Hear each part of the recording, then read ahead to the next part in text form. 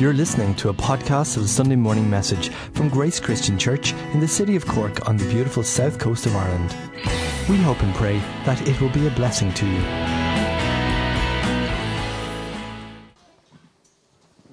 Good morning.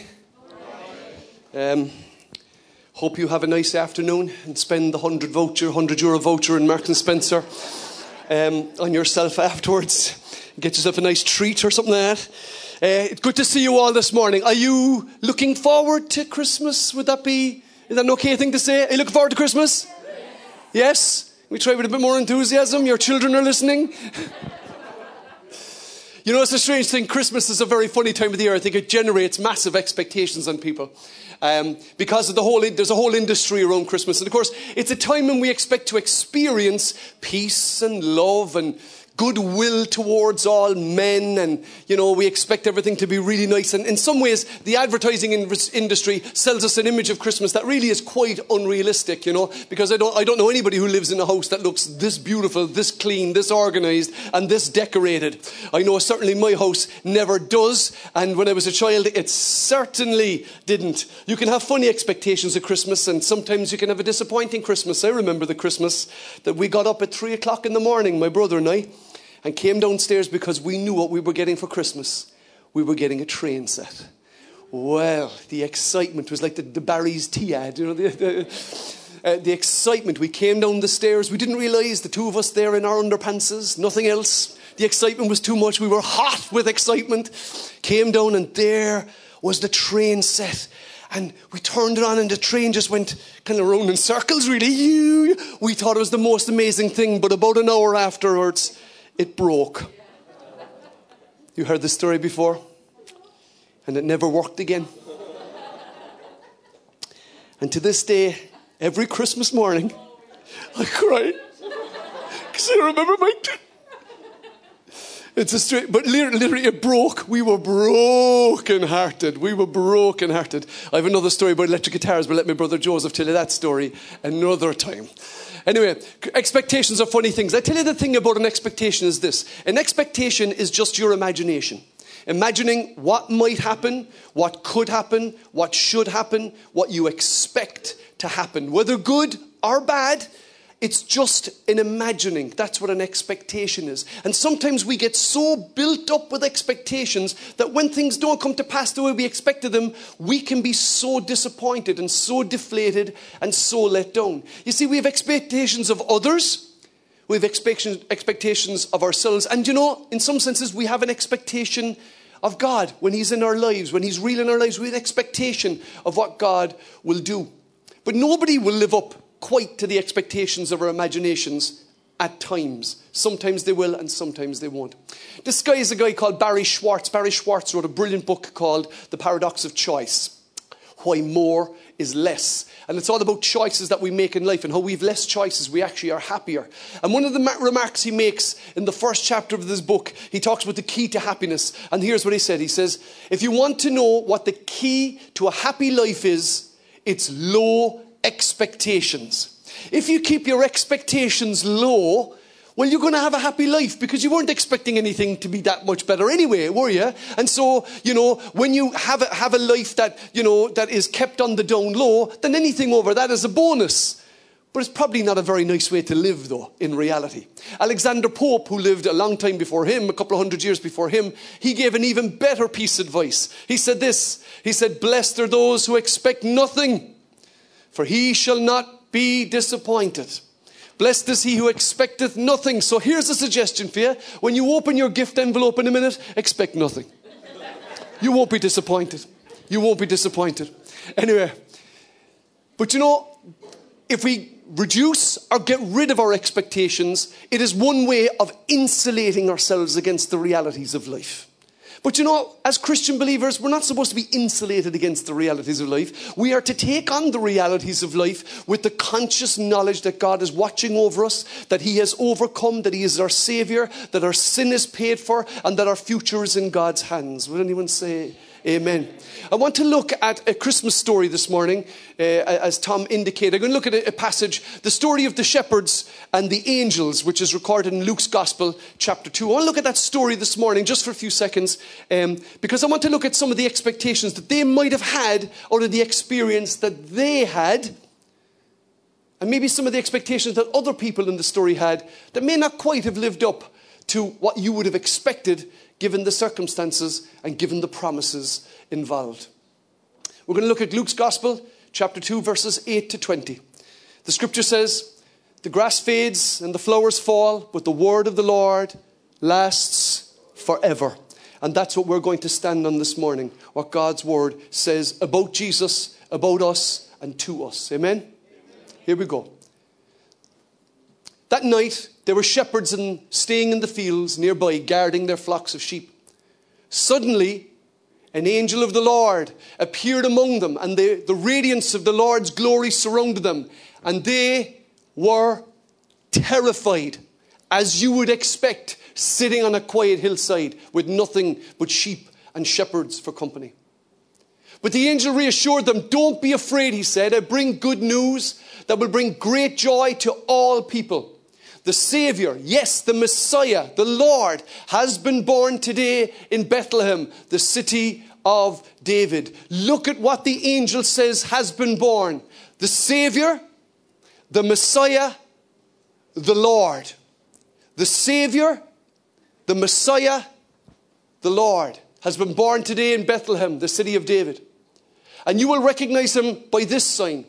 You will find a baby wrapped snugly in strips of cloth and lying in a manger. Suddenly, the angel was joined by a vast host of others, the armies of heaven, praising God and saying, "Glory to God in highest heaven, and peace on earth on those with whom God is pleased." When the angels had returned to heaven, the shepherds said to each other, "Let's go to Bethlehem and see this thing that has happened, which the Lord has told us about." Let me pause. Imagine it was you. You're on the hillside. No radio, no internet, no phone, no flashing lights, no noise, no street light, nothing. Silence. Sheep, you, the lads, and maybe the crackle of the fire, depending on whether they had a fire going or not. And that's what you got up on the hillside when suddenly this blaze of glory explodes and an angel appears, the angel of the Lord appears, and he's radiant and he speaks to you and you're terrified. Of course you're terrified. Everyone will be terrified. You'd be terrified if it happened now, never mind say then. They were terrified. And then the angel says, "Don't be afraid. The Savior, the Messiah, the Lord has been born." What? I mean, this was the hope, the long-expected Savior has finally come. That's what the angel is saying. And with this massive army of angels appearing in the sky, the host of heaven, it says, appearing around him, you go, wow, this is going to be some event. So they go and they check it out. And they hurried to the village and found Mary and Joseph. And there was the baby lying in a manger. After seeing him, the shepherds told everyone what had happened and what the angel had said to them about this child. And most of the people said, "What?" Sorry, I put that bit in. And all who heard the shepherd's story were astonished. Like I said, what? But Mary kept all these things in her heart and thought about them often. The shepherds went back to their flocks, glorifying and praising God for all they had heard and seen. It was just as the angel had told them. I want you to imagine for a second that this happens to you. An amazing appearance, an apparition of angels. Not an apparition, an actual visitation of this. This was not some kind of imaginary thought. This happened to them on the hillside. And by the way, this story, just a little caveat just to put in for the reader, this story is almost certainly Mary's testimony of the events of the night. Almost certainly. And the reason is because the shepherds don't appear any further in the Gospels, and neither does Joseph appear any further in the Gospels. if any further in the Gospels, after the birth and nativity story, after the early years of Jesus, he doesn't appear anymore. And these Gospels are written after Jesus was resurrected. So this is almost certainly Mary's testimony about what happened on that night. Hence the little caveat that Luke puts in, that Mary kept all these things in her heart and thought about them often. Just something worthwhile if you're thinking you're reading of Luke's Gospel. That's what you're reading about. This part of the story is Mary's narrative. But imagine you're up there and you're visited by the angels, and the whole host of heaven opens up and you go, wow, this is amazing. And then you go down into Bethlehem, what is this going to be like? And you go in and you find a stable, and you find animals, and you find the animals I'm putting in there. You find Mary and Joseph. Mary, who's just after giving birth, who's, obviously just after giving birth. Hello? She's not looking like, I don't know, take your pick. She's not looking like, she's just after having birth. And there's Joseph, her husband, and they're probably looking a little bit shell-shocked after these events. And there's a baby, not a glowy baby, not a shiny baby, not a baby with a halo around his head, but just a baby lying in a manger. Now you'd imagine after the visitation of the angels, there'd just be something special. You kind of go, well, like, it's going to be a special scene when we get there. Or look at what Mary and Joseph would have expected. Like, you'd imagine that in the circumstances, given that an angel visited Mary and then visited Joseph twice and spoke to him about what they were to do, that an angel has visited him, and that Mary's had a visitation of an angel, and the expectation that something amazing is going on here, you'd imagine that they would expect, reasonably I would have thought, that at least when they got to the town where the baby would be born, there'd be somewhere for them to stay. That the Saviour, the maker of heaven and earth, who was going to be born that day, that the Father in heaven would have at least organised that they would have a proper place to stay. But that's not what happened. Or later on, when you see the Magi visit, and the Magi come somewhere between 0 and 2 years after Jesus is born, not 100% sure. That's the timeline based on when Herod instructed all the babies under the age of 2 to be murdered in Bethlehem in the massacre of the innocents.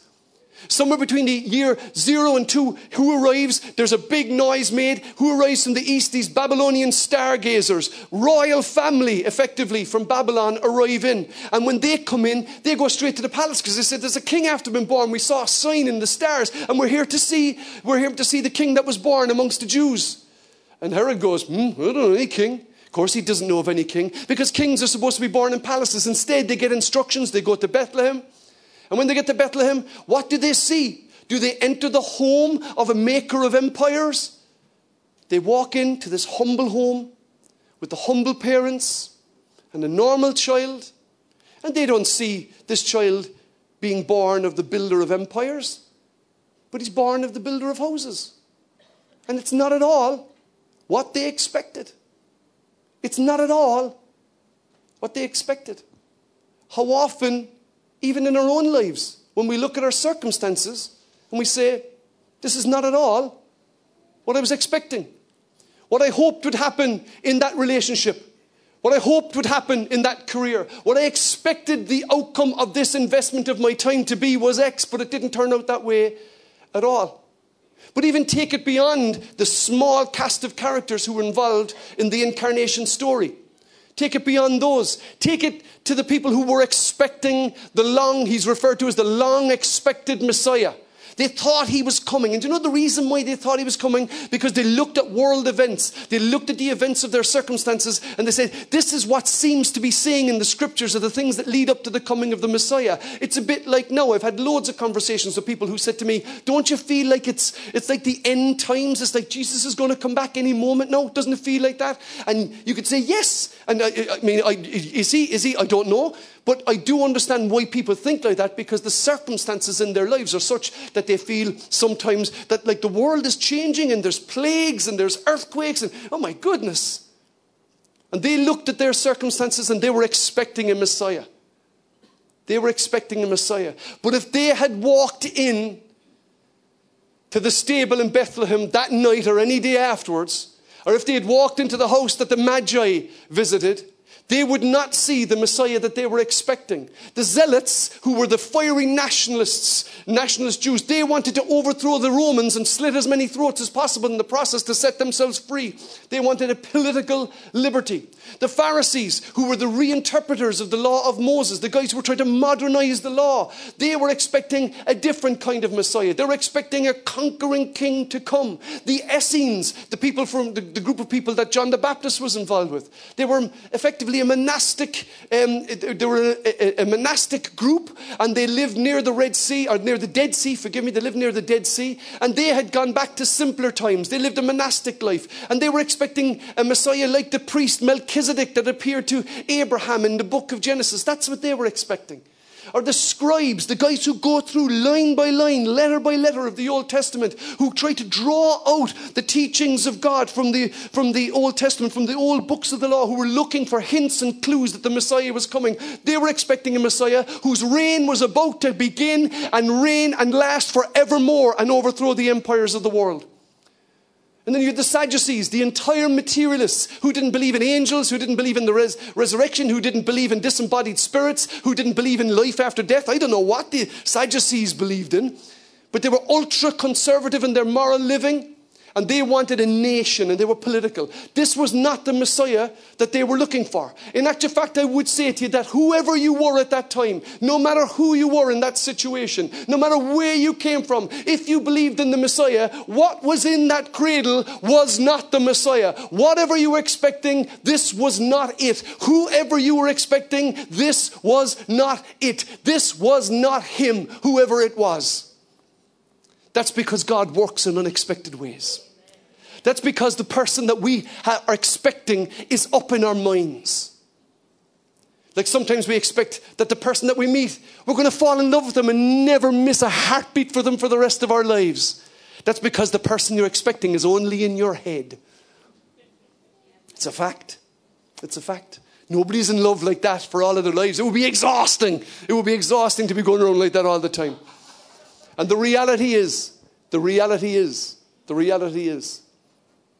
that our expectations very often aren't met by our circumstances, and we look at them and we go, is this it? Is this what marriage is like? Because this is not what I was expecting. Is this what my career is like? Because this is not what I was expecting. Is this what this friendship is like? Because this is not what I was expecting. Is this where I'm going to be living? Because this is what I was expecting. And so often our expectations are disappointed, rarely outlived, but mostly disappointed. Because most of the time, our expectations are the ideas that we have in our head are not reality. But you know, it was a small beginning. And God always works in small beginnings. It was a small beginning. You know, the people who looked at that Messiah that night, whether from whatever division they were in, whatever section they were in, when they looked at him, none of them knew that all time before that point and all time after that point would be determined by the birth of this child. Every moment of time before and after would be determined by this. None of them knew that they were standing right on and right at the hinge of history that was about to turn. The world was never going to be the same again. But they didn't know that, because this is not what they were expecting from a world-changing event. Are you with me? Are you with me? They didn't expect it. This wasn't the way that God works. In actual fact, none of them who looked at that baby would have said that in the years to come, this young child will have billions of followers on planet Earth.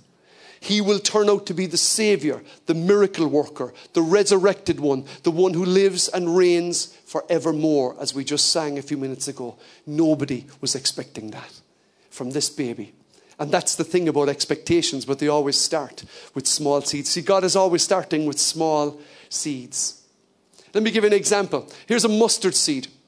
You're very familiar with a mustard seed. Jesus told the story himself about the kingdom of God. And remember, when Jesus died, there wasn't even that many followers who followed him. It was after he was raised again that he became, as it were, popular again. He had very few with him. And this is what he said about the kingdom of God. He said, then Jesus said, this is what the kingdom of God is like. How can I illustrate it? It's like a tiny mustard seed that a man planted in a garden. It grows and becomes a tree, and the birds make their nests in its branches. It was a tiny thing. Is there a seed in your life? Is there a seed in your circumstances? Is there a seed in your situation that might turn into something well beyond your imagining? Because you know something? Every single person sitting in here this morning, up in the atrium, watching online, every single person themselves was once a seed. Biology, it's called. Look it up. Check it out online. You were once a seed. And now, take a look at yourself. I remember when our first son, when our first child, we didn't know he was going to be our son, but our first child was conceived. My wife and I, Elma, we went and celebrated, and went down to East Cork and got a cup of coffee, and we celebrated. And do you know what we were celebrating? We were celebrating an invisible thing. You couldn't see it. It was only 3 weeks. Couldn't even see it. You'd have to have a microscope to see what we were celebrating. And yet, he grew into a child and grew into a man. It's the same for all of us, brothers and sisters. Sometimes we don't even see what it is that God is doing. We don't even see what he has started or what he has begun. We don't even see what he's capable of doing, which is so far and wildly beyond our expectations or of how we expected our lives to go or our lives to run. So many people here in this room are living a life that they didn't expect to live. Look what Jesus said. Let me take it on to the yeast one. It's a good one. He also asked, what else is the kingdom of God like? It is like yeast that a woman used in making bread. Even though she put only a little yeast in 3 measures of flour, it permeated every part of the dough. It works its way through us. And though it is invisible, it begins to produce well beyond its size. Well beyond its capacity. When you put yeast, Elma makes yeast bread the odd time at home, hasn't in a few years. That's not a criticism, darling. Hasn't in a few years, but when she put yeast, you go to yeast. How does that little bit of powder, like half a spoon of powder, turn this loaf into a big thing? But you can't connect the two things. It's not what you would be expecting to come from it. But God is always doing things that we don't expect. He's always doing things we don't expect. Let me ask you a quick question. Let me ask you an expectation question, okay? No, it's okay. It's not a trick question. Let me ask you quickly. If you weren't born in Ireland, would you please put your hand up? If you weren't born, you're here this morning and you weren't born, would you put your hand up so I can see it? That's it. Okay. Now, would you do me a favor? Would you stand up for a second? Just stand up for a second. Because the next question is important. No, I'm probably going to get it all wrong. You're probably loads of you, but let me ask you a quick question.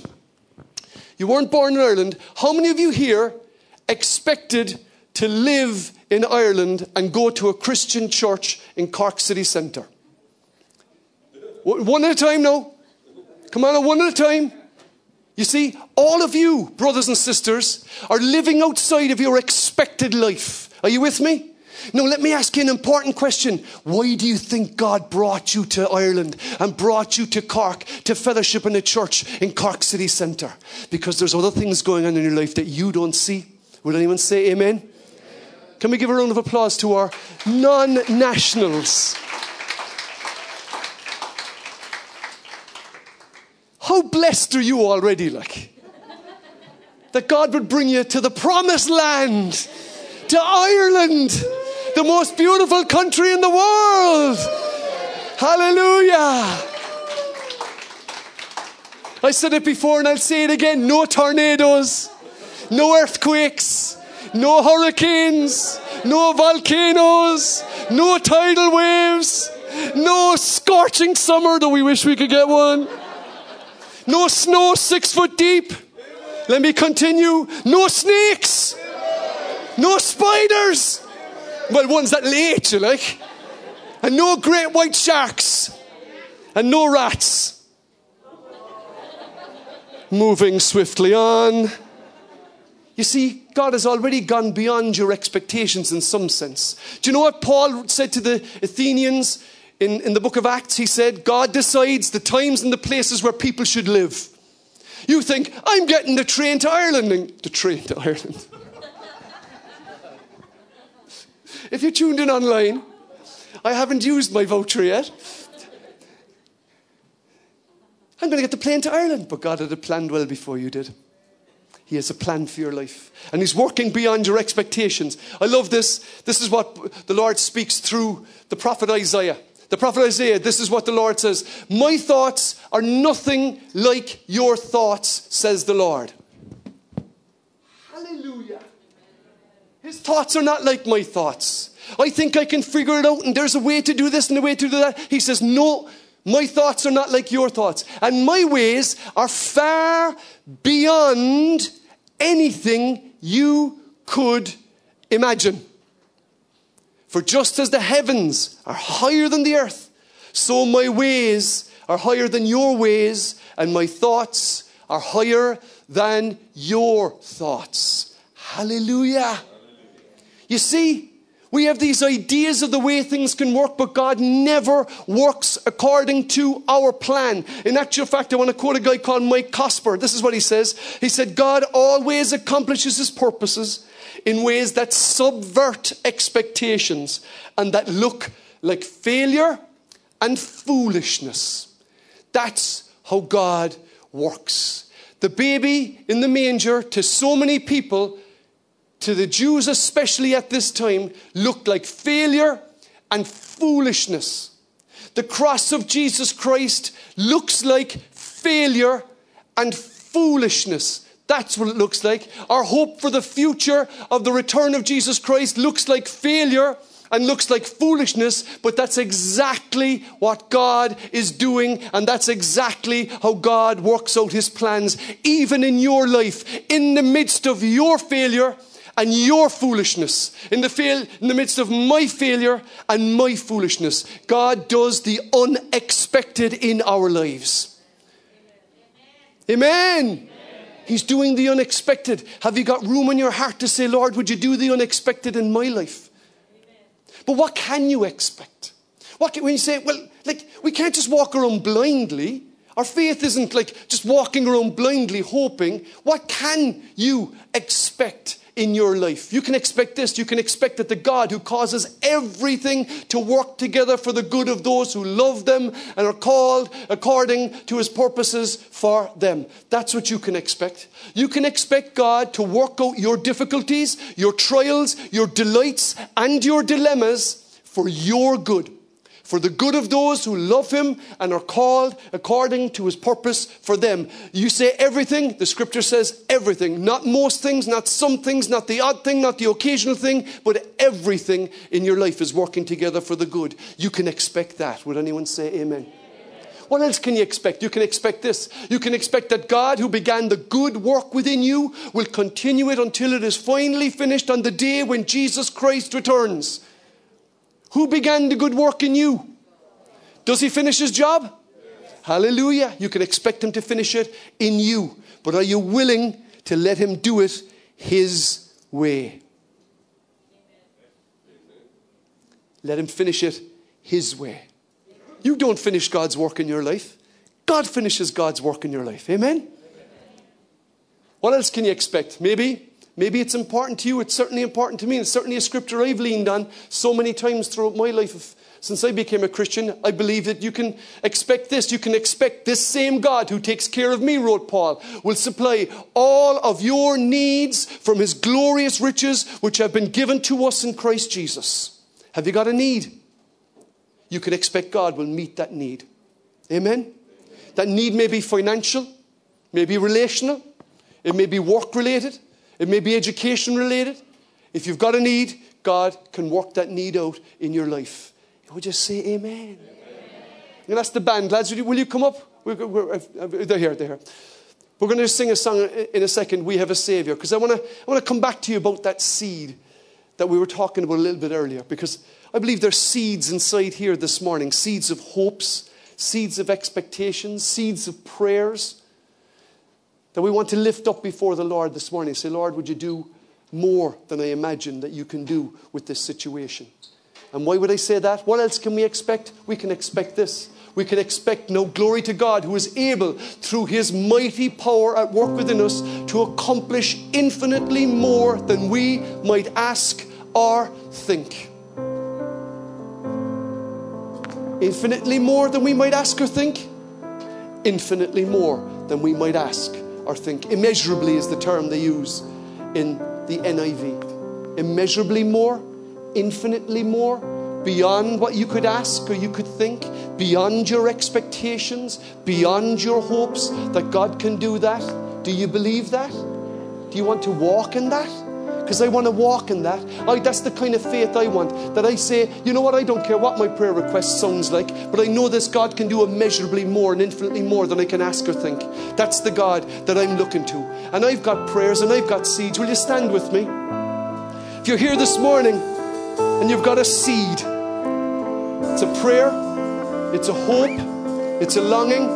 You will say, Lord, would you exceed my expectations in this area in my life?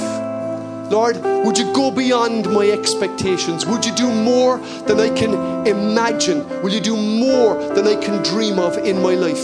If you've got a prayer like that this morning, will you raise your hand to heaven? Mine is up. Would you keep that prayer in your hand? And just keep your hands up. We're just going to worship Jesus just for a moment. We're going to get our eyes and our hearts focused in again just for a moment. We're going to sing the chorus of the song, We Have a Saviour. I'm going to encourage you.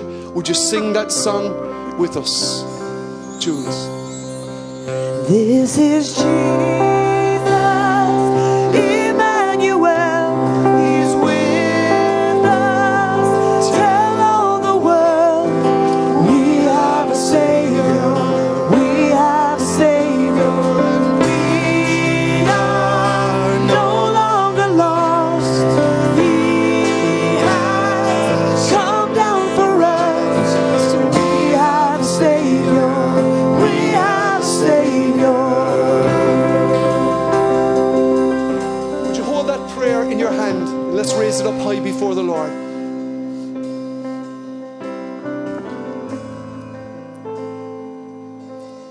I want to read that quote again. God accomplishes his purposes in a way that subvert expectations and that often look like failure and foolishness.